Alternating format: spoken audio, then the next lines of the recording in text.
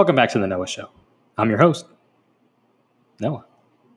So today we had with us Anthony Duplantis. He is a UH alumni. He graduated back in the fall of 2019 with a major in marketing and a minor in MIS. And really cool dude. One of my closest friends, I think, at U of H. And I miss him, not seeing my class anymore at student events. But it was a great conversation, I think. It really flowed. It had a lot of deep content in it. We talked about life after graduation and being active in the job hunt and what you can do to better yourself there and make yourself seem more like a better candidate to hirers and companies. And it was just a lot of fun. We even talked about some Netflix shows. It was a great time. I think you're really going to like this episode. So I'm not going to keep you waiting. Let's get into what he had to say.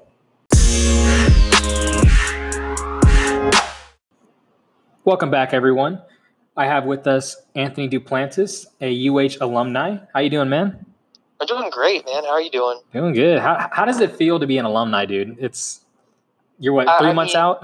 Yeah, I mean now it's kind of a really scary time. But other than that, it feels great. You don't have to pay for books anymore. Don't have to do all that stuff, and you get to learn a lot about the real world once you graduate and stuff like that. Talking to companies and just kind of learning what you can do outside of college to build your professional career. It's a really great experience, and but I do miss some things in college. I do miss some classes. I do miss AMA especially, right? All the friends there and all and whatnot. Like just going to like events and stuff like that more frequently. But other than that, I just say it's been a very very relaxed time. Do you miss that having like to go to class like on Monday, Wednesday, or Tuesday, Thursday? Do you miss that like just routine?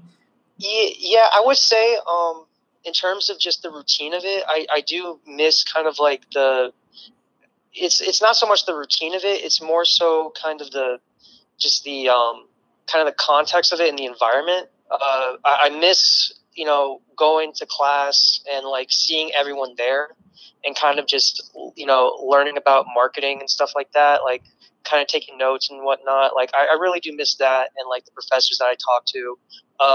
It's just the environment of it. Like in terms of the schedule that I had, I mean, it just depends on what class I was taking and at what time. But I just missed kind of like the environment of it, I would say. Yeah, I'm starting to miss that environment too with all this, us not being able to go to class or nothing. Like, I miss it. I actually miss class. Like, I mean, Mm-hmm. I do have 4 online classes, so I never was in class anyways. I had one I had one in-person class with Zahn. So it's like I didn't even really miss anything with it. Like it's not really different, but I don't know why I miss it. I miss the in-person, my one in-person class. I miss it.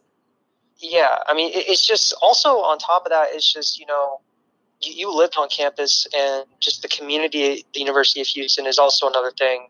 That's true. Yeah, I mean, mostly I graduated from Bauer, obviously, so Mhm. only around Bauer, but still, I kind of miss that environment. I miss going up and just going up to the computer lab, getting a coffee and stuff like that, right? Just all of that was super, like it feels kind of weird to not be in school.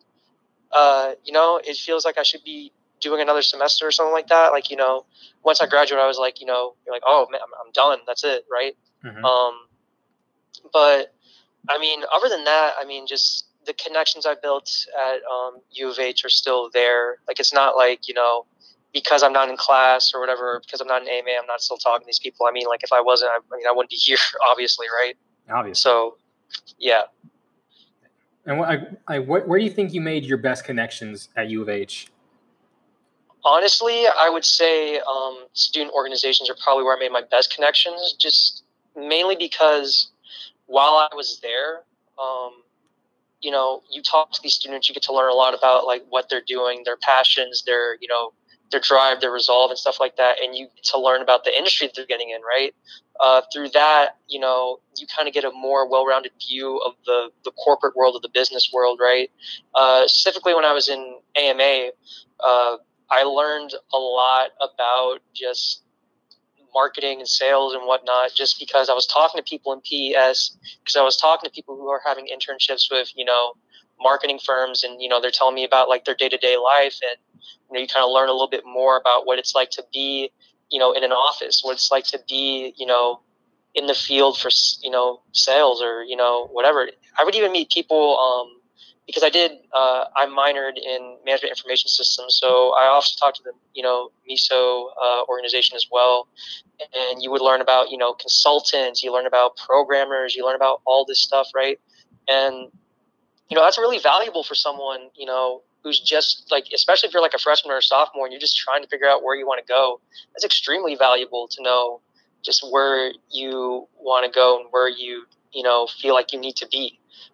Just that, and obviously I was a Career Creative alumni as well. Just CC gang. yeah, CC gang all the way. But I learned a lot from that too, that experience, and I would say probably that's where I build some of the strongest connections I've ever had, just because I was working with them. Because it's a student-run marketing firm, obviously, we have a job to do, generate revenue and bring money back to AMA. And one of the things that I really learned from that experience is that everyone has a different kind of way of approaching work, and you can learn from that, right?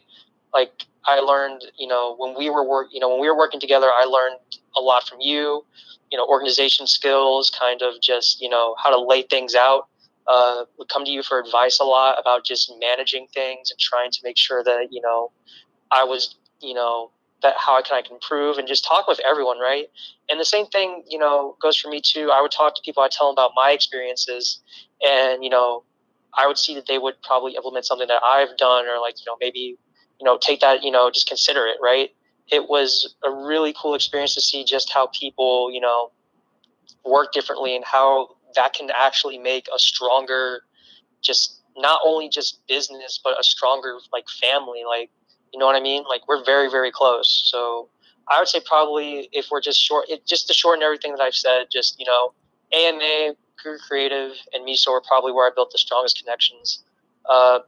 Just in terms of, student wise, and then professional wise, I would just say if you're an AMA and you're listening to this, go to Mixers. Go to Mixers. No matter what organization you're in, go to Mixers. That's so important. It's Honestly, really important. I did not realize how important they were until this semester, because what is kind of crazy. So the last mixer we went to before everything got canceled was at Extra Credit, right outside of campus, where Rooftop used to be.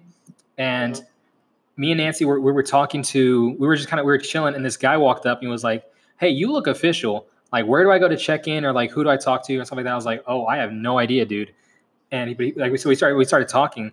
Turns out that dude is the VP of sales for his company. I think it's like what's his name? His name was Jason, but it was I think it was like a tree company. I think like for like, not like an arborist, but I can't remember honestly. But we were talking, and so me and Nancy met him there, and then Nancy connected with him on LinkedIn, and she's in PES, so she has to sell, the career, like a career fair. And in this semester, because of the social distancing and everything, they moved it to an online form, which kind of made it more difficult to sell, because, who wants to pay a ton of money for a virtual, career fair, and with everything, with all the layoffs and like companies freezing their hiring process, like who's really gonna like want that? And so he posted an article, like she posted like a post on LinkedIn saying, "Are you looking for a virtual career fair, whatever?" And Jason from the Mixer messaged her on LinkedIn saying, "Hey, I got this friend who actually might be interested in something like this." So she sent a message over to him, told him about like how she knows Jason, and she actually sold her career fair booth for the virtual one, like because of that connection she made at the Mixer. And it's like, it really kind of opened my eyes. I was like, dang, these things actually work. Yeah, no, it's incredible just how, just talking to someone for probably like around 15, 30 minutes can open up so many doors. Like it's incredible. Like, and I get people might be shy, and that they feel as if that, oh, they're business people, right? Like what can I bring to the table? Like that they'll actually, consider me as just, kind of like an equal, or, I can actually pitch them like this idea, or I can actually ask them for a job. And honestly, you just have to talk to them and tell them who you are. Like, that's the first step. And, honestly, that's just, it's a very scary step for a lot of people. I know myself included. I was one of those people who was like, man, I just can't do it. Like, like, it's just, they're so official, stuff like that and whatnot. But the more you overcome that, and the more you're like, just treat them as people, and, obviously in a professional setting, you become more just confident in yourself and confident in your abilities to present yourself to them and to explain your story and to just, honestly build some type of connection. And that's the first step. And I recommend that to anyone, that they take that step immediately, as soon as possible. Yeah, I think the biggest thing for me was the suit. Like, it's whenever you put a suit on, you feel empowered and you feel like you're ready to take on the world. But when you go to a professional setting, I don't know what it is, but for me, the suit, like seeing people in suits, just like it's intimidating almost. Especially like a professional mixer, where they're gonna like they are they're professionals in the, like for us it was in the marketing field, and so you're like, these are, holy crap, like these are professionals. Like, you feel almost out of place. But and that was one thing that made that guy kind of more easier to talk to. The dude is a VP of sales for his company, and he was wearing like jeans and a button up, and it was like, it almost seemed like that guy wasn't a VP or anything. It was like he seemed like he was just not taking anything seriously, just kind of like chilling. And we're like, then it comes to like, he's a VP. I'm like, holy cow, this dude, professional, like in like every way, and like, but he just didn't dress like like how everyone else is dressing. So it's like, it made it easier to talk, but it was like, this is really nice, like to see like that they actually do that. Yeah, and that's the thing too. Another thing that threw me off, actually, when I got into the professional world, was that, I mean, I've been telling you this, but after graduation, I've been talking with a company known as Oracle, and basically I got that through just a lot of emailing and networking or whatever. And I can go into that in more depth if you would like. But when I was talking to them, a lot of them are very casual, and that throws people off, especially at mixers. There's, you kind of don't know what that boundary is, or if you should be, because you're talking to like a VP of sales, right? But in reality, and he's drinking, because he's of age, right? He's just drinking like some kind of beer or something like that, right? And he's just having casual conversation, not being all professional, using professional lingo, kind of a little bit relaxed. And I know a lot of students are kind of thrown off, by that, and they act really uptight. And I was talking to this one person from Oracle, and I remember as I was talking to him, he said, "Look, relax. Like, this isn't an interview. This isn't like an interview, like your typical interview. This is me just trying to know who you are. And if you're all tense like that, I don't get to know that. We're in a setting where, I want to create a setting for you where you feel relaxed and you feel at ease." And the thing about mixers is that typically they're at some bar, or, there's food there, right? You kind of want to be relaxed. You kind of want to be, just kind of, just yourself, right? In a very, just a very you kind of, like, you know what I mean? Just be yourself, and just do not try and, act incredibly professional, right? Don't be too uptight. That's what I meant to say. Don't be too uptight, because if you're too uptight, that's gonna, that just doesn't mesh well with the environment. It's hard right? to do that though. To be not uptight, it's very difficult. It's so hard because you're so intimidated. Like, this is the person that could potentially choose whether or not to hire you. And you're like, you're so tense that you don't want to screw it up. You don't want to come off weird. You don't want to, you just don't want to sound wrong. You don't want to say nothing. You don't want to say something wrong to make them not want to choose you. Like, there's so much going through your head. It's just, you overthink it so much. And that was my biggest problem. Like, I overthink it. I know you overthink a lot too sometimes. Oh, I think we relate on that. We definitely have talked about this problem multiple times. We definitely have. I think that's one of the reasons why we get along so well. Is just we both, we're both like so similar. Yeah, I think the thing actually that I learned after graduation about that is to kind of bullet point a lot of the stuff you want to say. because if you condense everything, because someone asked me about my experience, right? With creative, with AMA, with MISO, with everything, right? And I just started, I was like, I can't miss a single detail. I have to tell them everything. And they stopped me and they're like, hey, that's all great, but I do not have that much time, right? Mm-hmm. Like, and, you're kind of just talking super rapidly. You need to kind of relax and just hit the main points. I think that's the thing. If you just kind of like bullet point just the main things you want to talk about, and if there's nothing to talk about, you just talk about whatever. Like, then for me, that helps me structure my conversation so that way I can get my main point across without seeming too just kind of aggressive or demanding, right? You know what I mean? Just the thing is you have to kind of just come in it with like, this is what I do, right? I do this, this, this, and this, right? This is what he does. He does this, this, this, and this. Or if you don't know, you ask him, right? He does this, this, this, and this. You just kind of go like, I know you do this. I do this, right? I think we work well together. How about we talk later sometime? Can I get your number? Can I get your contacts, right? So that way we can just discuss this opportunity in the future. I'll email you as soon as this is over. Just something like that. Like, that has helped me a lot in terms of structuring my applications, my phone interviews and whatnot. And, if that works for anyone else, like or you feel like that would work, I totally recommend just implementing it or just trying it at least once. And how long do you usually spend on like your prep for your interviews? Because you got, I think what you told me, you got to like the final round of interviews with Oracle? Yeah. So I'll go through Oracle because that's my most recent experience. So when I look at a company, right, the first thing I look is first off, I didn't notice it first, but I would recommend for people to look at or at least know about quarters and where that company is at right now in terms of just like their financial structure. Because a lot of the times, right, people will only look on LinkedIn because they're like, man, there's no jobs on LinkedIn. But you need to start looking at the companies that you're interested in and look at where they're at. Because the thing is you need to see, are they hiring new college graduates? How are they with new college graduates?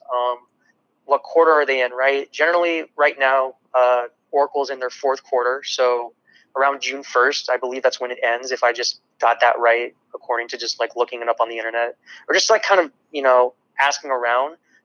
Generally, when companies are in the fourth quarter, especially during this pandemic, they kind of do not want to hire anyone just because they're trying to make themselves look really good, attain as much revenue as possible and stuff like that, and just overall just be valuable as a company, right?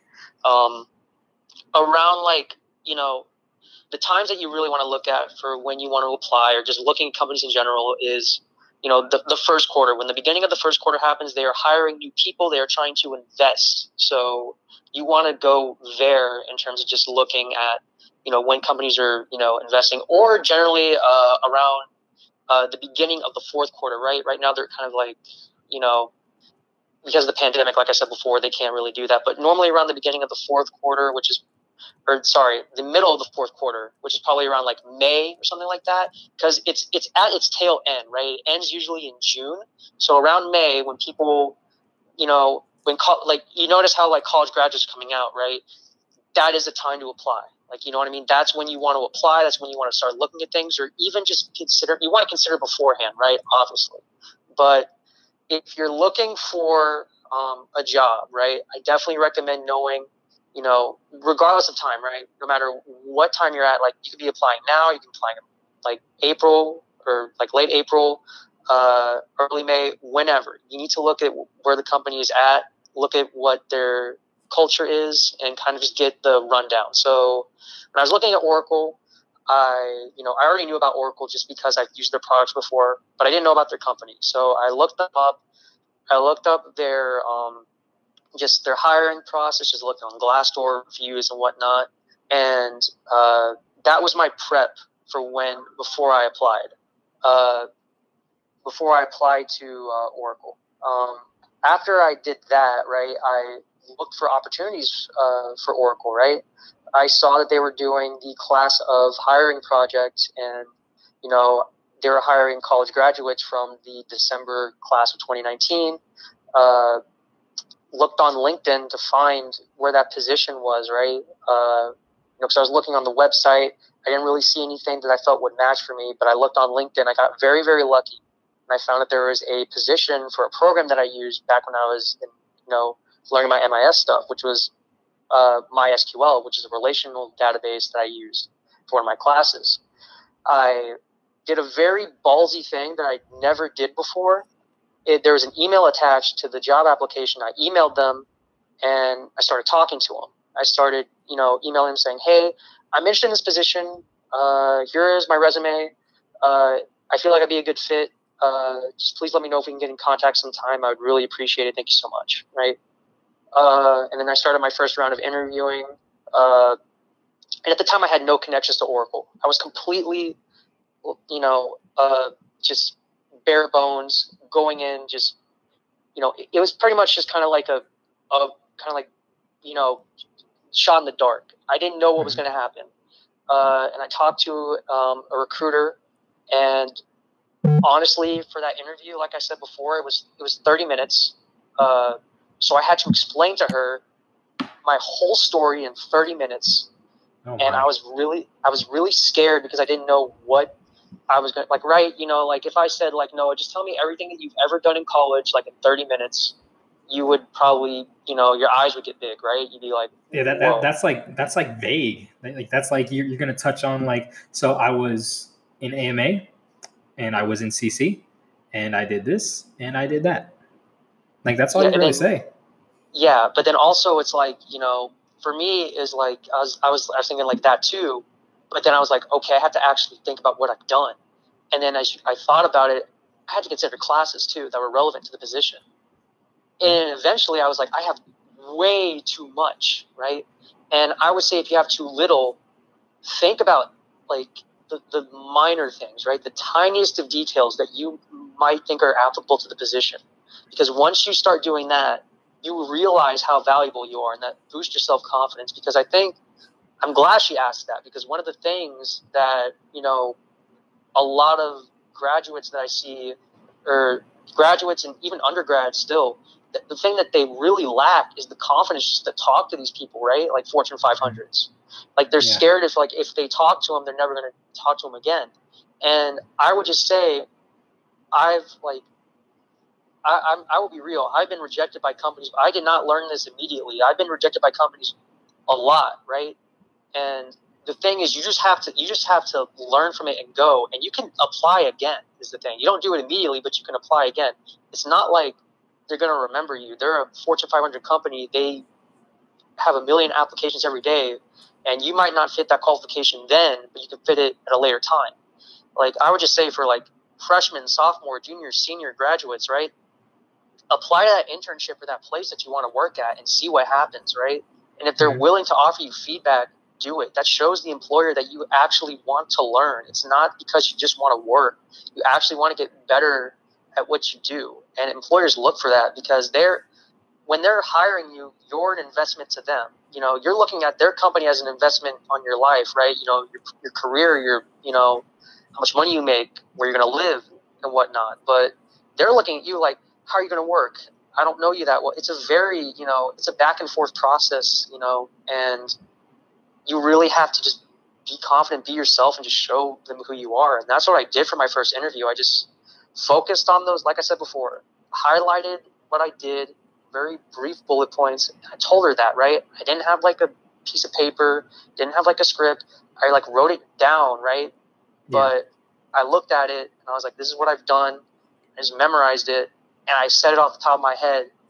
And she was I like you. Moving on to the second interview, right? And now this is another thing that I would also say. Fortune 500 companies, if you are not if you do not know someone in there, they take a little bit, they take some time to respond.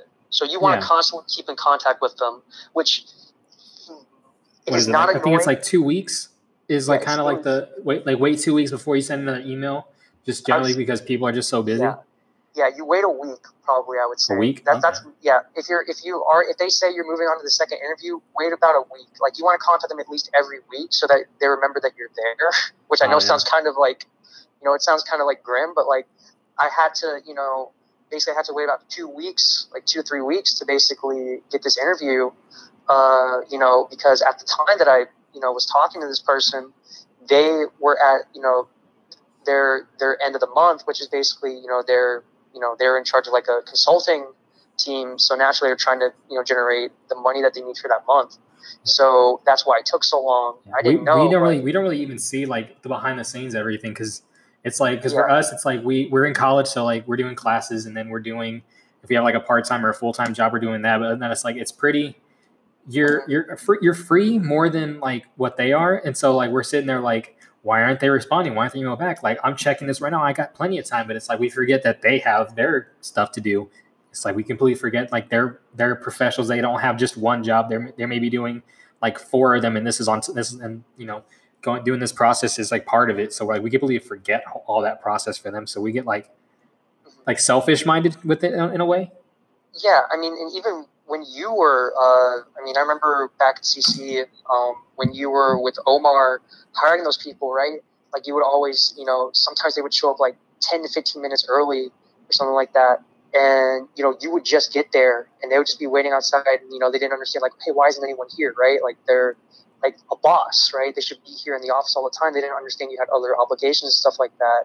That and other interviews too. It would always happen at least maybe like if we had like 2 or 3 back to back, it would always happen where the second interview or the third comes and knocks on the door while we're mid interview, and I have to get up I tell them, hey, we're still doing an interview, like give us like 10 minutes or so, and it's like it's just, and it's not like it's a bad thing, like they're doing the right thing by like getting there early, and it's just it's just like it's just that knowing that you're busy, like knowing that the hiring person's like actually like, doing stuff, they're not just blowing you off or making you wait. It's like it was eye opening because like whenever I was interviewing for stuff like that, like to be a director or to be in CC, it was that waiting process, and it was like it made me realize like that it's not like they're making you wait. It's like they have other stuff, and it kind of helped me a little bit. And also another thing to consider too is that like they're thinking about you is a thing. Like it's not just you; it's you're competing with people. Like I forgot how many people have applied to this job. Like when I look back on LinkedIn and see how many people apply for this job, I go, "Holy smokes!" Yeah. No wonder. That's a lot of people. Yeah, they have to narrow that down, which is crazy. Like, because I'm reading about that, and like I'm taking some HR classes. I'm reading about how they have to take the big applicant pool and then narrow it down to like people that they think would like it's a smaller pool. It's not even like like it's not even like a small like 2 or 3. It's like they have to narrow it down to like a smaller group. If like 1,000 apply, you got to narrow it down to like maybe like 50 or so. Even still, like that's still like insanely high. Or that's a small amount, but it's still that's like I don't know really exactly how many people they actually interview or whatnot. Like I don't have any experience with that, but it's like hypotheticals. But I guess still insane. Like even if they bring it down to like 20, that's still like 20 interviews for like one job. Yeah, that's really intense. And when I was applying there, just to when I talked to the guy I was supposed to talk to, right? Our interview went amazing, right? It went very, very well. I enjoyed talking to him and stuff like that. And, he told me everything that he was doing. And I was like, I'm surprised I even got an interview this early when I said that. And then from there, it's the same thing that happened, right? I had to talk to, because of, just, the company and whatnot. Like, he was telling me like, oh, we're planning on doing this, but we might have to change it because, we are all working and stuff like that. So the original plan was for me to drive up to Austin, but eventually it just became, okay, now you're going to talk to this director and you're going to talk to this director, right? And eventually through there, right, like people starting hearing my name through the grapevine. And, it's funny. Like I remember it was funny because my mom was like, yeah, no, like I know someone who works at Oracle and like they heard about you. And I was like, they want to talk to you, right? So I talked to I'm now networking through Oracle. And, it's crazy because just that whole entire process, right? When I first started it, I thought it was like the worst thing ever. But now now I understand it, because the more like you talk to these people and you just ask them about their, like I asked them about like what they did, and you hear about what they do, and it's just like I don't even. That's so much work that they have to do on top of hiring people, right? Yeah, because it's a lot. the talent acquisition specialist just like filters, right? That's their job. And then once you get filtered to them, you go to the actual person that you'll be working under. And then that's how it works. And I will say now, if we're fast forwarding, the hiring freeze that's happening all across the nation, right? Definitely I'm affected by it, but it's not slowing me down, if that makes sense. It's not slowing me down in terms of still applying and still learning new skills. Yeah, you don't want to be stagnant during this like the time where we have a lot of time to do things. You don't want to sit there and like sit and like like what is it? Mess with your thumb, like twiddle your thumbs or something like that. Yeah, exactly. Some skill. Like I was, I look like even just like looking at something for like a brief moment. At least you're doing something. Like I know it's hard to find that motivation because there's no structure to life at the moment, right? There really isn't. It's kind of insane. Yeah, people are used to like going out and like doing things like it's like this is my daily routine, but now your daily routine is like, okay, I need to stay inside as much as possible. I need to just and that's it, right? Like get groceries, go inside, stay inside. And it's hard to do that. And I mean, I won't lie, I find it difficult for me to like try and like get the motivation to do stuff. But I'm trying to learn like some SEO on the side. I've been learning like like I said before, I'm still talking with Oracle. Trying to learn some new like just business like speech, business speech, business negotiation. That's good though.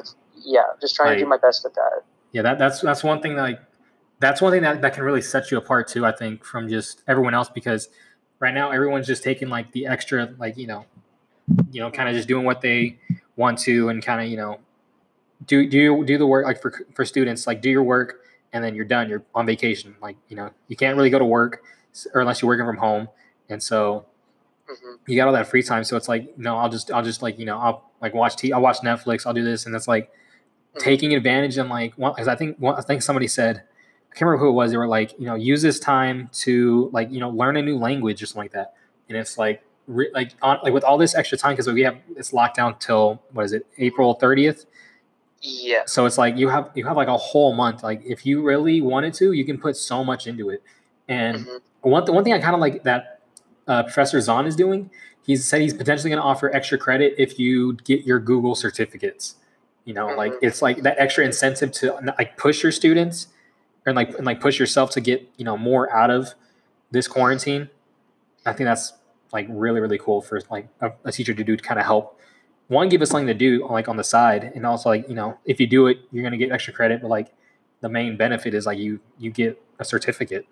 Yeah, that is actually very crucial. I mean, when I was at U of H, I would not shut up about the amount of certificates that you could get that could help you in life. I mean, even just we both know Steven. Steven is working at Wexler right now, and the reason he got that job is because he's certified in so many things that it's ridiculous. Like having those Google certificates are so important. Like I have my analytics certificate. Having just I still need to get that. It's so beneficial. If you're going down a digital marketing path, that is so beneficial. And also just going back to what you're saying about just like learning a new skill is just not even the fact that, let's say like you're not learning a skill that's relevant to business, right? You are still learning something, and you could tell that to an employer. They want to see that you have the willingness to learn. Like, for example, right? Like, if you're, I don't, I'm not saying like just focus on, just business, right? Just don't like, it's going to get tiring because, business is a lot of work. It takes a lot out of you to just like learn all this stuff, right?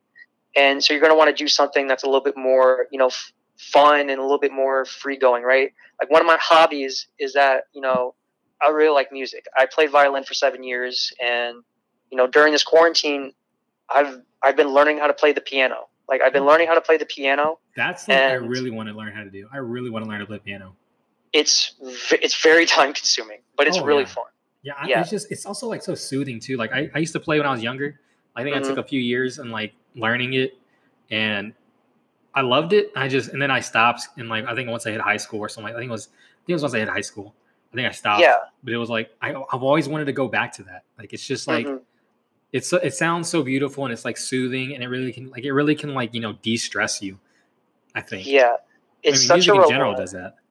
it's such a relaxing thing, and um, it's like I said before, that's not relevant to what I'm doing. It's not. But like I said before, if I mean, you it's feel relevant that, because you're yeah, benefiting yourself though.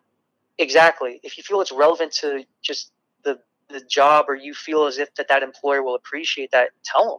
Like, I because also, I'm not putting all my eggs in one basket with Oracle. Like, there's like Texas A&M as well. I just started talking with them, Yeah. and honestly, I would not be afraid to tell them that. Like, it's like, yeah, I've been doing this. It's a sign of due diligence, which is basically it's a word that just means, like, if you don't know what that means, it's just like work ethic in a really fancy way, just doing stuff on your own, like to have that, willingness to learn. Yeah. And having that due diligence is really, it speaks a lot during this time. Yeah, and it also Because speaks to your character. I mean, it just speaks to like, Mhm. it speaks to like who you are, and like because whenever you're talking to them, they're trying to get to know you because they want to know if you're going to be a good fit, like not just Mhm. work ethic wise. They want to know that you're going to like fit in with like the actual people. You're gonna mesh well with everybody, and like with like letting them know those kind of things, it's gonna help because like it gives them an extra insight to you, an extra like angle for them to like see just you, not just the work you, but like the extracurricular, Yeah. the at home you. I guess that's the way to put Hmm. it. Hmm. Yeah. No, it's funny because there's always that kind of like, everyone wants to put their work self, out. Like it's like, I have my work self, and then I have my, you know, me at home, me with my friends, right? You kind of want you want to blend that. Yeah. There shouldn't have to be like a business persona of you, right? You should just kind of be who you are, right? That's what makes people like you. That's what makes you a good worker. That's what makes you actually able to be in, like, you know the workforce, or just in corporate America. Yeah. It's like, that's honestly what it is. You don't need to put up this mask. Like, Yeah. people Don't really be like fake. it. Yeah, exactly, right. But yeah, that's pretty much it for my Oracle kind of just, I don't know, tangent, Yeah. just story. But that's pretty much been my experience ever since I've gotten out of college. It's just Yeah. a lot of Let's talk skill. about that too. I kind of want to talk Yeah. about that, like you getting out of college. Hmm. I think like probably like the biggest thing, like our goal as college students, it was like the ultimate goal and dream is to like have a full time coming out of college, like Hmm. and like starting up right away. But a lot of kids don't get that. Like what do you Yeah. think? What do you think the percentages of students who come out of college like and go into a full time job immediately following graduation? What do you think the percentage is? Oh, that's difficult. The percentage, because a lot of the times, it's interesting because sometimes people don't say it, because the university will email you. Uh, when you graduate, usually universities email you and they ask, "Do you have a full time job yet?" Because they want to put that as like a statistic of just like, these are how many of our graduates have full time jobs right It's now, right? I don't know why, but I feel like that the number is like 98 point something percent for every single time I've heard like we have a 98.6% placement rate like outside of like because like you did the program or something, like I think for like Bauer Yeah. UH and like I think PES and all that stuff is like always such a high Mhm. number. But Yeah. like that doesn't that factors in like up to like, oh, is it 6 months after graduation? Yes. So it's tough for me to say like immediately after graduation. Yeah, well, I mean, Like, it's not like you don't have to like you don't have to be right. Just like what do you think? yeah, probably I would say around like 60% of Holy cow! people. Yeah, 60%, like 65 of people actually have a full time offer. Oh, And have like a I full said, time offer. yeah, they have a full time offer ready, right? Mm, Sometimes, it just like usually, and usually they're working, right? yeah. If they have a full time offer set, like, and they have a full time offer.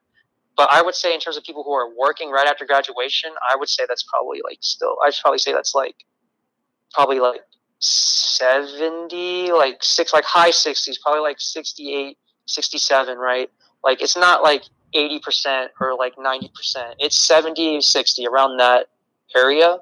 And it's it's kind of it's people view that as a bad thing, but in reality that's just how things are, right? Naturally some people will not have an offer immediately after college just because, like I said before, they're really shy, they don't talk to a lot of people, so naturally once they graduate they have to start doing that. There's a number of things. What's crazy is I found, I don't know how accurate this is. Like I think it's a couple years old. They said about 67, like they said 67% of graduating college students don't have a full-time offer after graduation, like immediately following graduation. Yeah, I would agree with that. I would agree with that. And it's not a bad thing, I don't think. Oh no, it's definitely not. Did you take a break after, like, kind of like that? All right, I've been like grinding it out for 4 years, like for classes and everything. I'm gonna take like a break and then go into job hunting, or did you like right after graduation you dived right into job hunting? I dived right in. I was advised to take a break, but honestly, I mean, like I did for like maybe Christmas and stuff like that, but I was still looking and I was still doing that, in my spare time. And just not like heavily, like not heavily involved. Yeah, I wasn't. That wasn't just like a little light looking. Like just very, very light. I was relaxing, and I definitely recommend that. Like, look, you graduated, take a break. You deserve it, right? Like, it's not going to be the end of the world if you take like a couple, like maybe like a week off, right? It's not going to hurt you. But if you want to get in immediately, I definitely don't like. I'm not going to say not to do it, right? It's just all up to the person. Like everyone's, it's going to vary from person to person. Yeah, I think I'm going to be one of those. I'd hope I have one, immediately following graduation. But I feel like I'm going to be like, I have a feeling if it doesn't happen, I think I'm going to be the person that's going to take like a break, not for like a long time. Cause there are people who take like, they'll wait a good amount of time. And then it's like, okay, then it's kind of like you're so far out of it that you got to like almost like retrain yourself into that, interview process mind. So I think I might max a month, I think, for me. Yeah, exactly. And I would say, even when people have full-time offers, like they tell the company when they want to work. They're like, I need a week.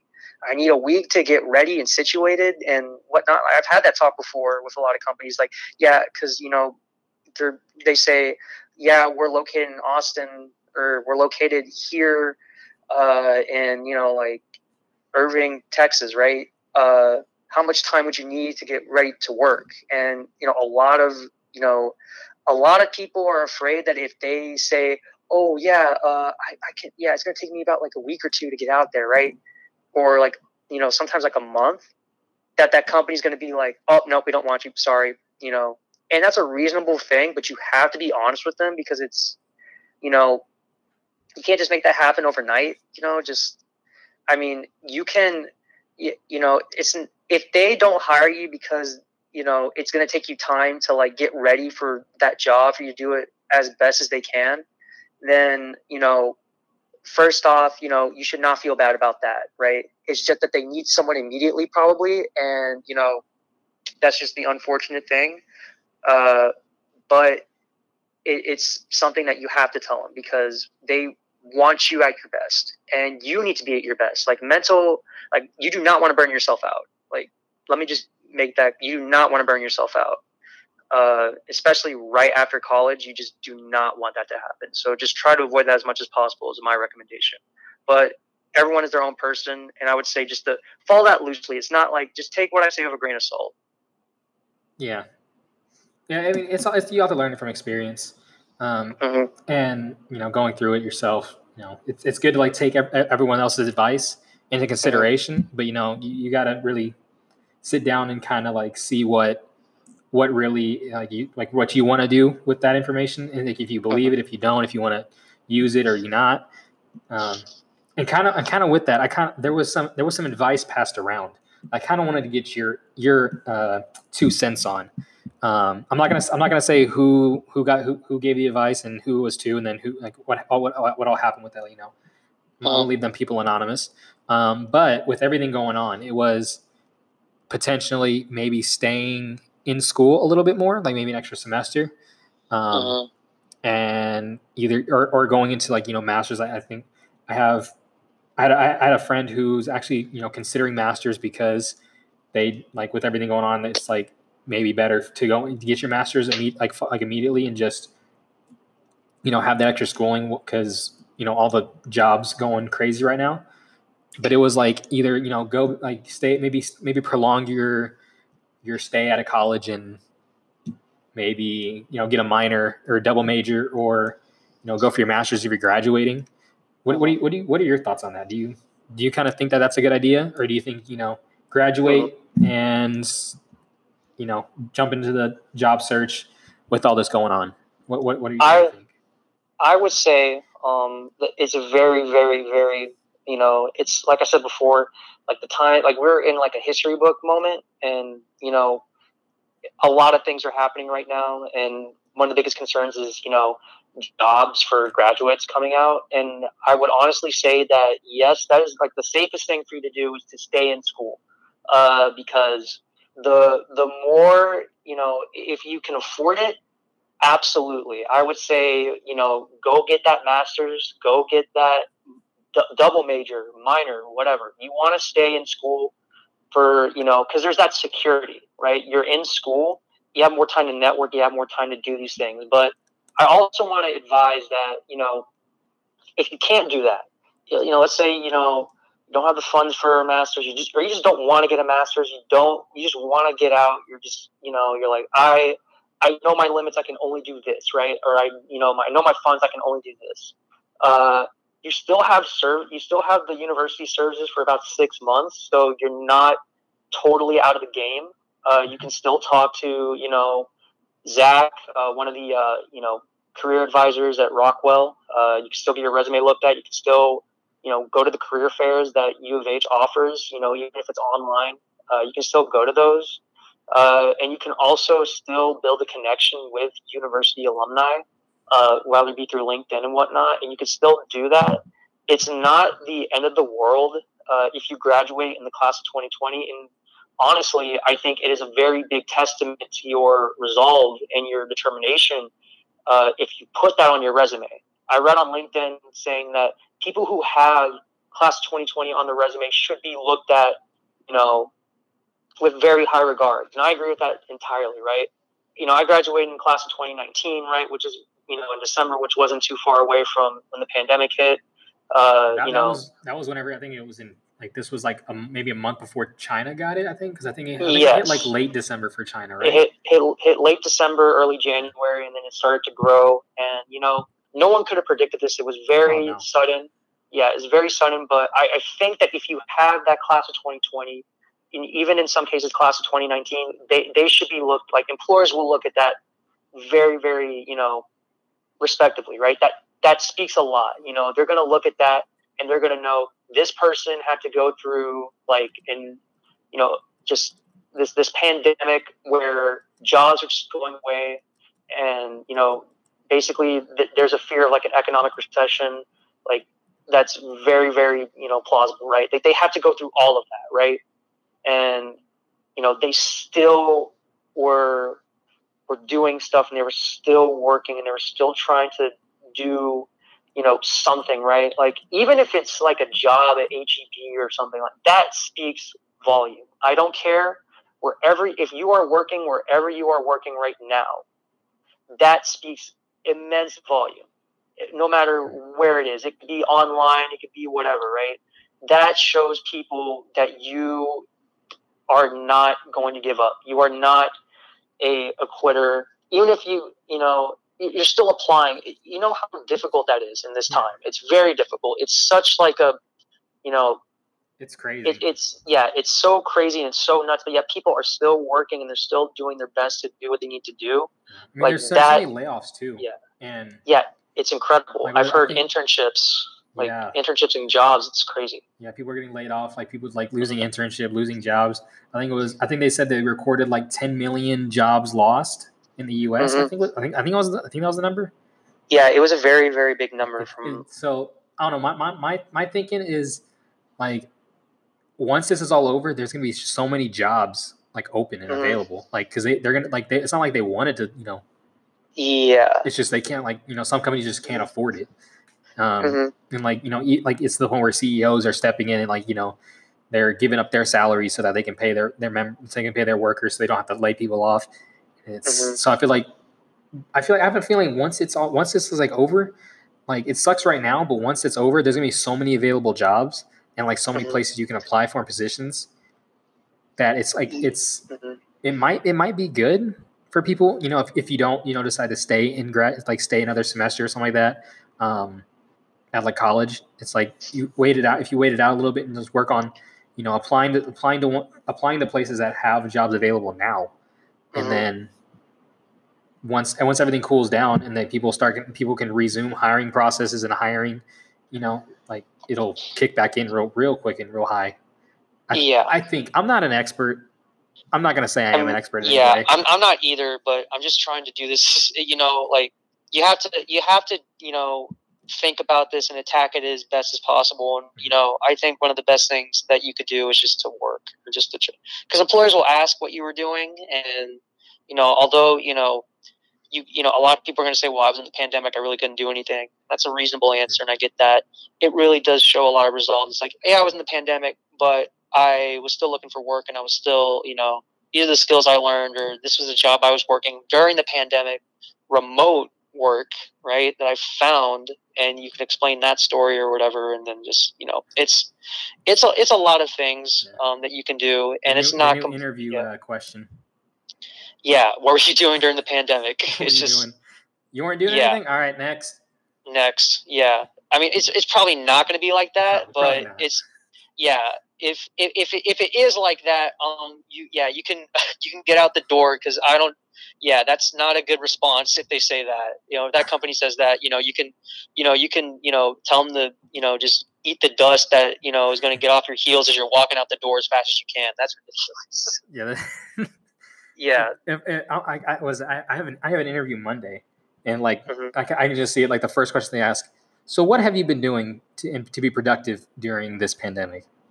I'm like, you know what? It was great talking to y'all. Thank you for your consideration. I'm just gonna go ahead and withdraw. Yeah, because I have not done anything. I mean, you're doing something right now. I mean, you can say that. I mean, just don't say you're watching Tiger King. That doesn't count. I actually haven't even seen Tiger King yet. Oh, it's that's another story for another day. That's a podcast on its own.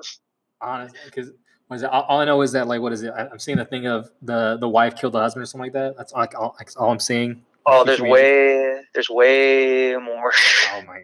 I gotta watch that. Yeah, definitely. It's so entertaining. See, I've been watching a lot of Netflix. Like what is it? Like at night I do a Netflix party with Nancy. And we would watch different movies, so I'm like catching up on so many movies I've never seen before. Like I finally watched. I think what was it? Scott Pilgrim versus the World. That came out like what? That came out like 2011 or like 2012 or something like that. Yeah, I think around that. Or am I thinking maybe later? I'm not too sure. It came out 2010. So 10 years later, and I finally see Scott Pilgrim versus the World because of this pandemic. Yeah. It took 10 years in a pandemic for me to finally watch this movie. It's a great movie. Honestly. I was dying the whole time because there were so cringy moments and there was funny moments. It was, I don't know, it was a mix of emotions, honestly, but it took 10 years, though, to watch this movie. Who directs that? I love the way the director did that, because everything's like so dynamic. Like Edgar Wright.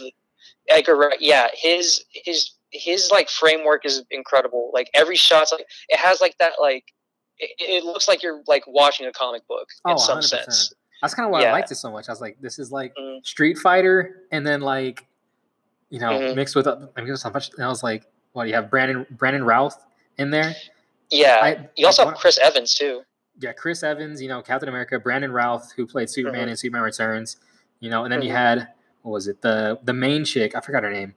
Ramona. Yeah. Yeah, Ramona. She that's the girl from Sky High. What's her name? Major Payne? No, Royal Payne.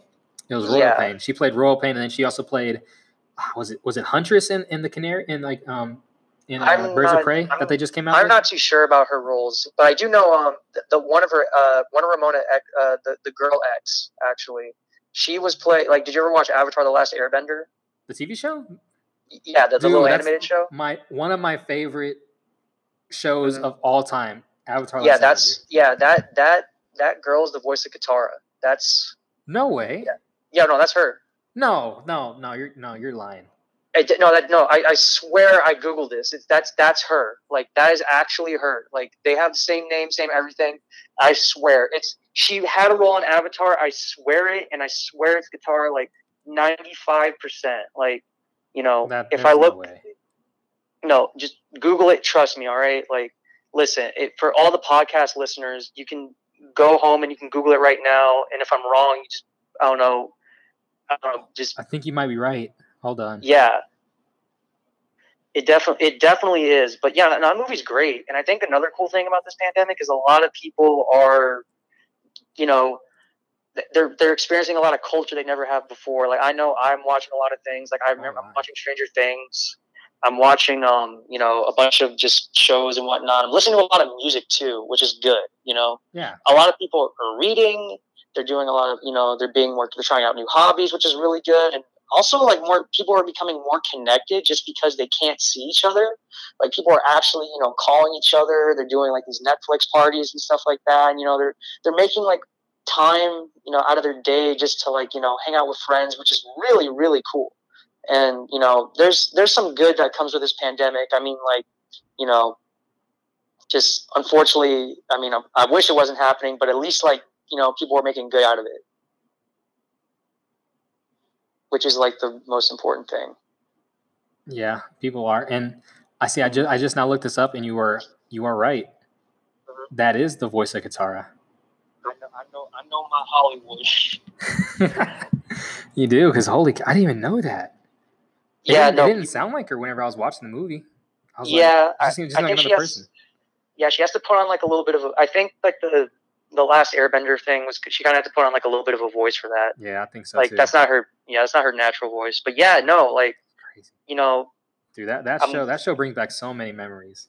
Yeah, it's. Oh man, I miss those times. I miss those. How do you feel about the live action one coming up on Netflix? How do you feel about that?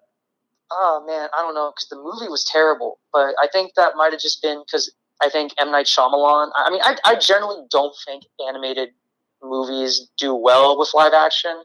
Like there was like that Full Metal Alchemist like live action that's really bad from what I've heard, and then like you have all these. I can't remember an animated live action movie that was really good. I just always feel as if that they don't do well because I think they try to change too much. Yeah, they just try to make it too hot. Like I remember, like from the history, like from all the films I've seen that are live action, they normally try to take like an anime or like some type of Eastern piece of media and try to westernize it, right? But Avatar was made in the U.S., so I don't know if that's going to help. But the movie was terrible.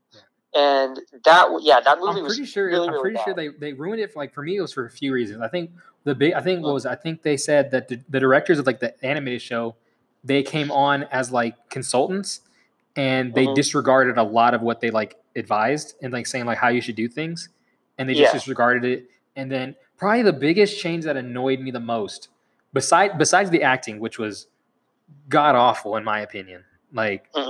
And like biggest thing, like I'm not going to this. It's bigger things like Aang. They said his name is Ong.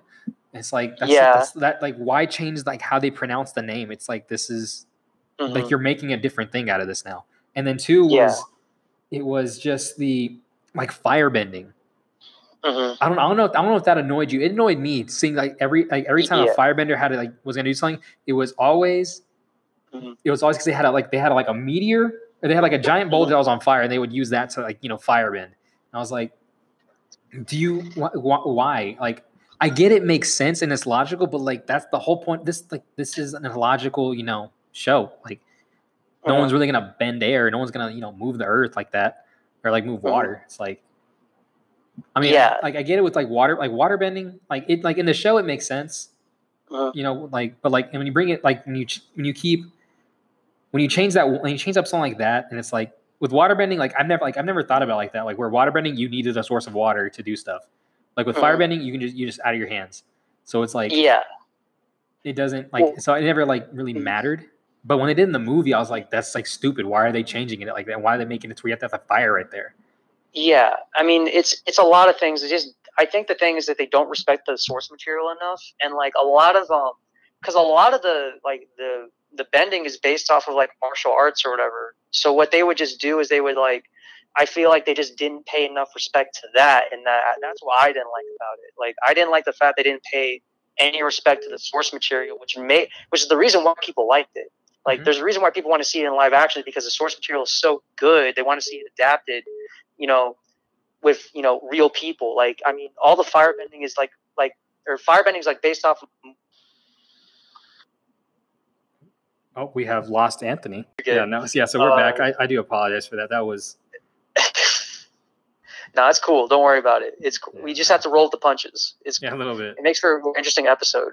But yeah, no, like I was saying before, like firebending is based off of Muay Thai, and like airbending is like based off of like I don't know, like Wang Chun or whatever, like something like that, right? They're all based off of a martial arts, and there's such a big like you have Bruce Lee and all like these martial arts movies, right? It would have been amazing to see with fire coming out of someone or something like that. Like they're doing all these cool stunts. I mean, they already do it without that, but they just don't do that. They just kind of like lazily put like a meteor, and there's no satisfying like choreography for me. Like it's just kind of very dry, and that's why I don't like the movie personally. But like I think our reasonings kind of like intersect a little bit, because it's like, oh, I think the bending looks stupid. I do too, but like we both have Earthbending different was reasons. probably the stupidest, I think. Oh, definitely. I Like hated the way that it one looked. scene, it took five people doing one bending, doing like the same like bending, like like motions, and Yeah, everything to move like a rock the size of someone's head. yeah, Like I was like, really, hmm five people to live that? yeah. No, for sure. But like, I don't know. Maybe because that was a movie, maybe a series will be better. But I don't know. All I'm saying is that like when it comes out, I definitely will give it a shot because I am biased. I will support Avatar. I will support it. Yeah, I want to see the new one. I'm kind of excited for that hmm Yeah, for the live action. yeah, I'm coming in skeptical, but I am excited for it.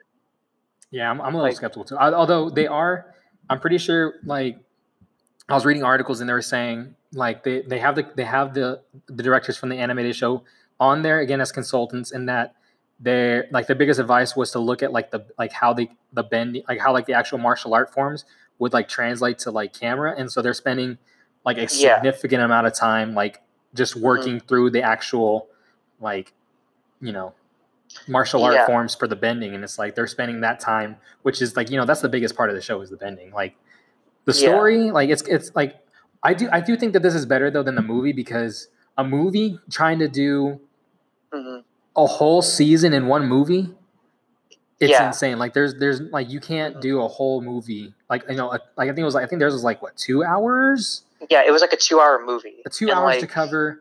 I don't know how many episodes in the first season there were, but like 2 hours to cover the whole season, like the big main points without making it seem so like jumpy, and then doing the season finale one where the Fire Nation attacks, the Water Tribe. It's like can't like how can you can't like brush through everything that happened in the book and like in all like book one of Water, and then like spend like maybe like 45 minutes on the season finale. Like it doesn't work. It doesn't work well, I don't think. So like at least with like a TV show, it would translate a little better. Like they could spend like season one is all book Water. You can spend like 6 episodes or however many they're doing, like 6 to 10 on just the main episodes that that you need really for season one.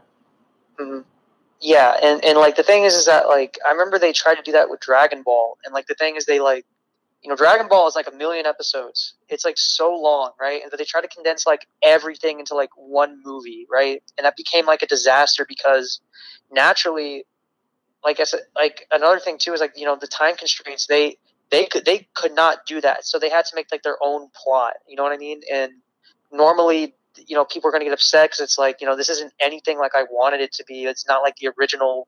It's not like the original movie at all, right? I mean, like they gave they made Goku go to high school, but he doesn't do that. Like he's never. That's just The weird. dude's never read a book in his life. It doesn't make any sense. Like my little 10-year-old brain was exploding. I was like, what is going on? This boy has never read a book. I've never seen him open. He can't even say excellent, right? Like he struggles with that word. Really? Yeah, no, he's not smart, right? But they make him go to high school and he gets picked on, which makes no sense because the dude can literally lift boulders and trains with one finger, but yet he's getting picked on. I was like, the restraint though behind that, to not throw somebody through a wall though. I mean, all he would have to do is the dude can breathe and push people off of it if he wanted to, or he can just dodge a punch. But these people were there's this one, God, what was the name of I forget the name of the character, but there's this one dude the actor's name is Texas Battle. I don't know why I remember that, but I think it's the coolest name ever invented. That is such a cool name for anybody on the history of this planet that I just remember the actor's name, but not the character. But this character is just shoving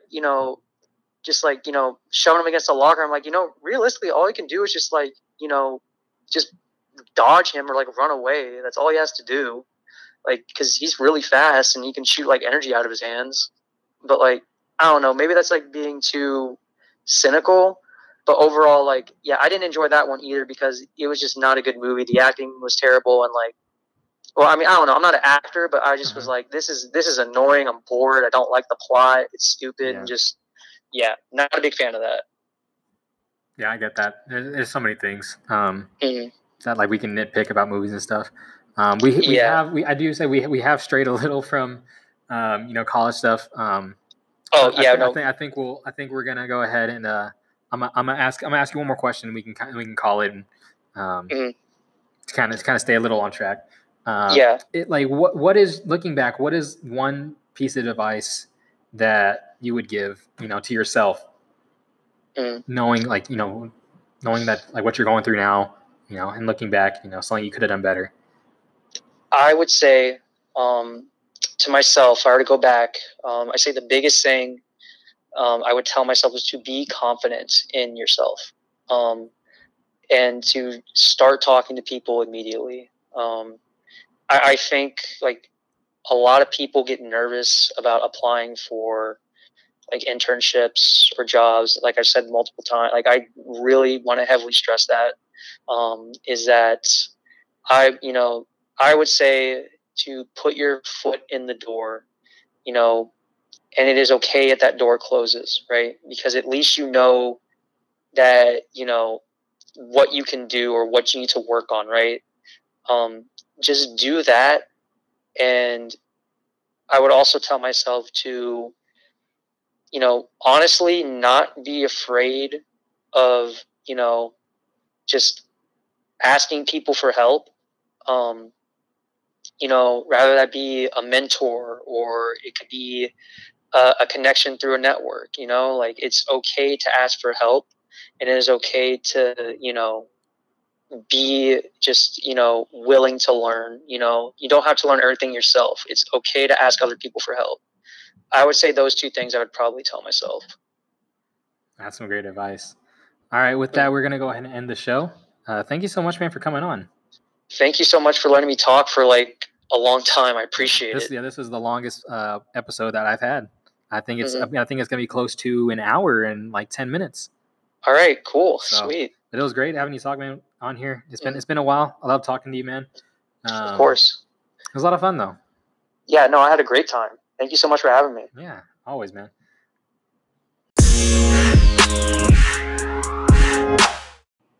Thanks, guys, for listening to the podcast. I hope y'all enjoyed it. I had a lot of fun with this one, and I hope y'all got something out of it, too. Next week, we have with us a new guest, Valeria Rodriguez, the new president of the American Marketing Association for next year. So stick around for that one coming out next Friday. And as always, thank you for tuning into The Noah Show.